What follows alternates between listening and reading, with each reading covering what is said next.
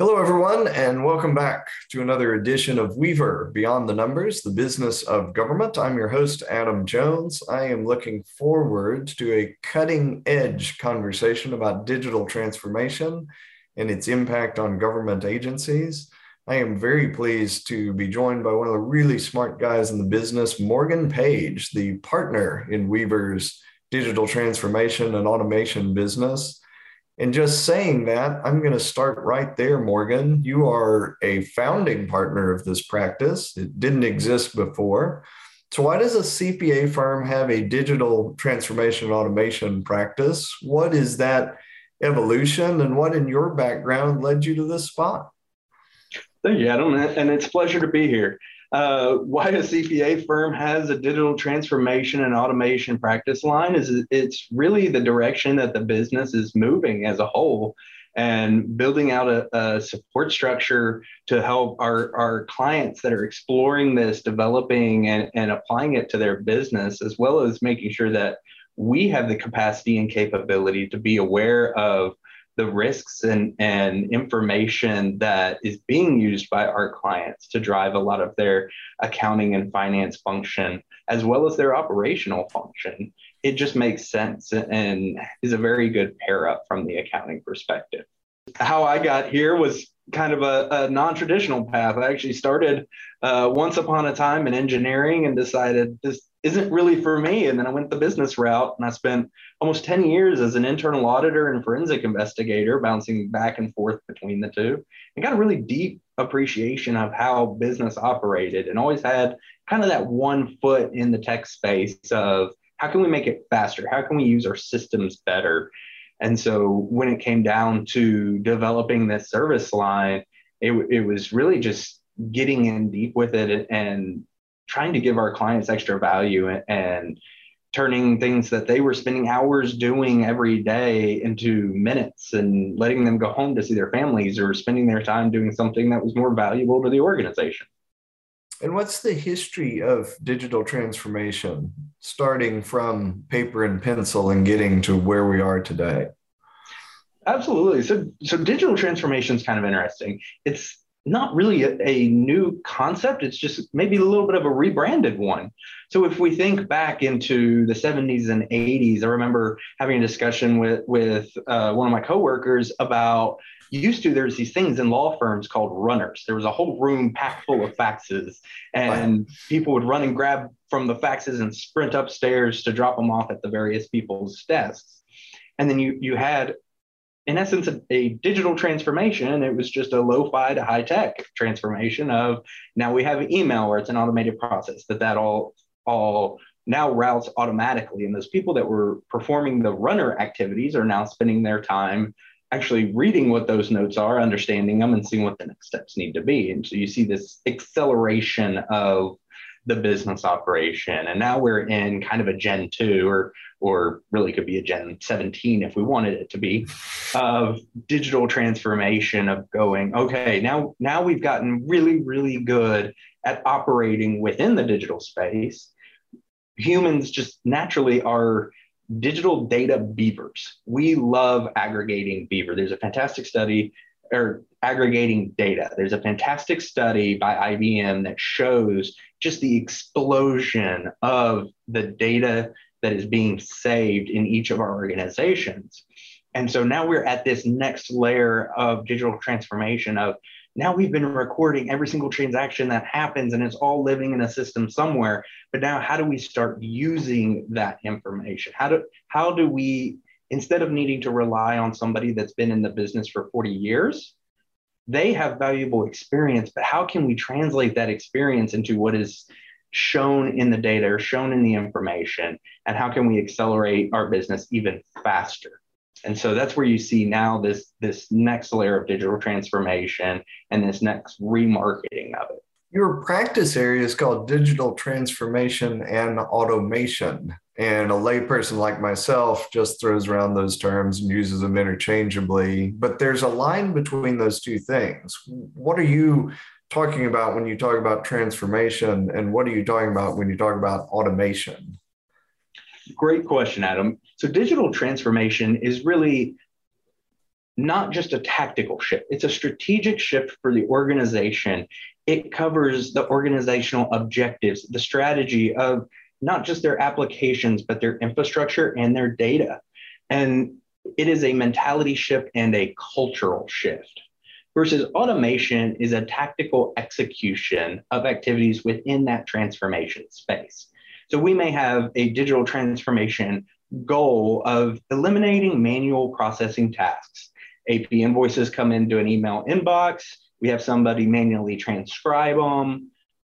Our digital transformation objective is that elimination of the tasks. Our tactical execution is the automation using some kind of RPA solution or intelligent OCR that will extract that information for us and put it into the tabular data set or into the application that it needs to go into, eliminating that manual hours of process. Acronym alert, RPA and OCR.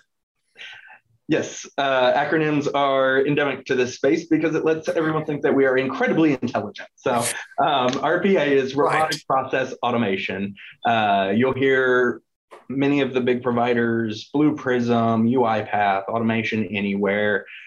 These are RPA solutions, and those are, I liken them to an intern, a very, very smart intern that once you tell it to do something once, it will always do exactly what you told it every single time. Yeah. Now, there's good and bad to that, because if something changes, then it's not going to be able to execute. But it is what's called a low-code solution that allows businesses to really create their own solutions without having to go back to what's usually very lean IT shops that may not have capacity to execute on these value-add solutions from every part of the business, because they're working a strategic roadmap and keeping the lights on, right?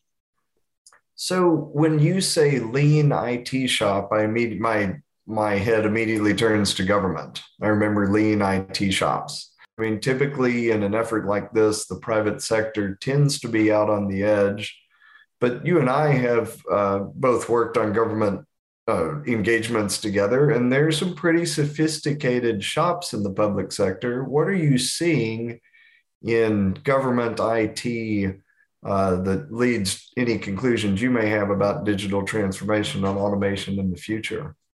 It's been a little bit slow to adopt and deploy, but we're seeing this increasing acceleration in the space. There's more and more components that are readily available that are a little more plug and play than maybe needed to have that longer learning curve and really kind of be the testing and gophers on it, right? So you're starting to see this pickup of acceleration, and you're seeing some different organizations have these just massive value adds with it. Everyone from the Texas DMV to the IRS has deployed RPA in some form or fashion, and are also moving down the broader digital transformation journey. And you're even seeing it in the legislation. So in Texas, there's just been a legislation passed about data, right? And having a data officer that governs your data strategy. That's a part of digital transformation as well, right? So where's our data? Where's our key pieces? And how do we make it accessible both internally and to the public, right? So you're addressing not only transparency concerns, but I assume privacy concerns along with it, as you always do with government data. Absolutely. And so you're starting to see this deeper understanding of what data is where, and an awareness of something that's called dark data. It's data that we've been recording for years that maybe you don't see on your application. So whenever you pull the report or the information in that report, if there's information being transacted in the back end that maybe needs a little more security on it, or maybe it meets that need that we've had for 5 years, that suddenly, if we get this little bit of data, we can streamline an entire process. Let's say I'm a state agency executive director, a CEO, or a school district superintendent, a city manager, and I see legislation about me appointing a data officer and requirements about privacy and transparency. and I watch this podcast with Morgan Page about digital transformation, what's my first step as a leader of a government agency to nudge my agency into productive ways of adapting digital transformation and automation to my benefit? What do I do first? I love that you brought up the first step. If you go at a digital transformation and get into what are all of the things you could change in your organization that provides value, there's just a wealth of avenues to go down, and you'll spend so much time trying to run down each avenue that you're going to exhaust yourself before you really see that value. So my recommendation is typically take a step back and look at our operations. Where is our value driver back to the public and internal?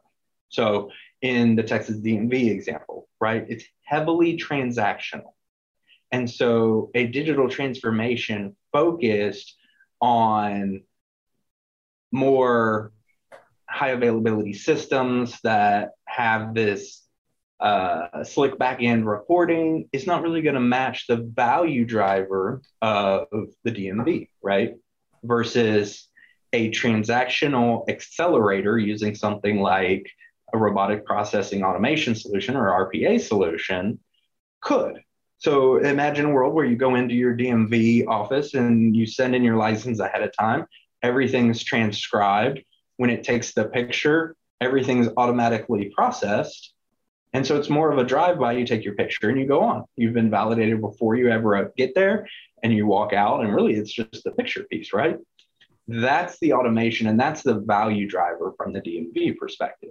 Now, your organization may do something completely different. You may be more of a reporting and monitoring, and that's where something like managing the data, maybe a little bit more on the data science aspect of getting insights on those data and understanding where maybe there's some compliance failures ahead of time, or people that have a higher trend of compliance failures to be able to understand what's driving that becomes the higher value component of your digital transformation. You and I have had this conversation before. Anytime you start an IT project, a transformation project in a government space, you talk about people, process, technology. If you ignore the first part, it leads to project failure. What do you do to adapt people to evolve towards a more transformed, automated environment? Because sometimes it means giving up control over processes they've run sometimes for decades. Absolutely. So, and it does come back down to the people. So it's, you mentioned it's an IT project, but I actually would walk that a little bit differently into it's a business project that uses IT resources. And so it can also often be, because it's a new technology, bucketed in these, IT needs to deal with this, IT needs to deploy it, IT needs to lead it. But that puts IT in a very difficult position, because this is really architected to be a business support operation.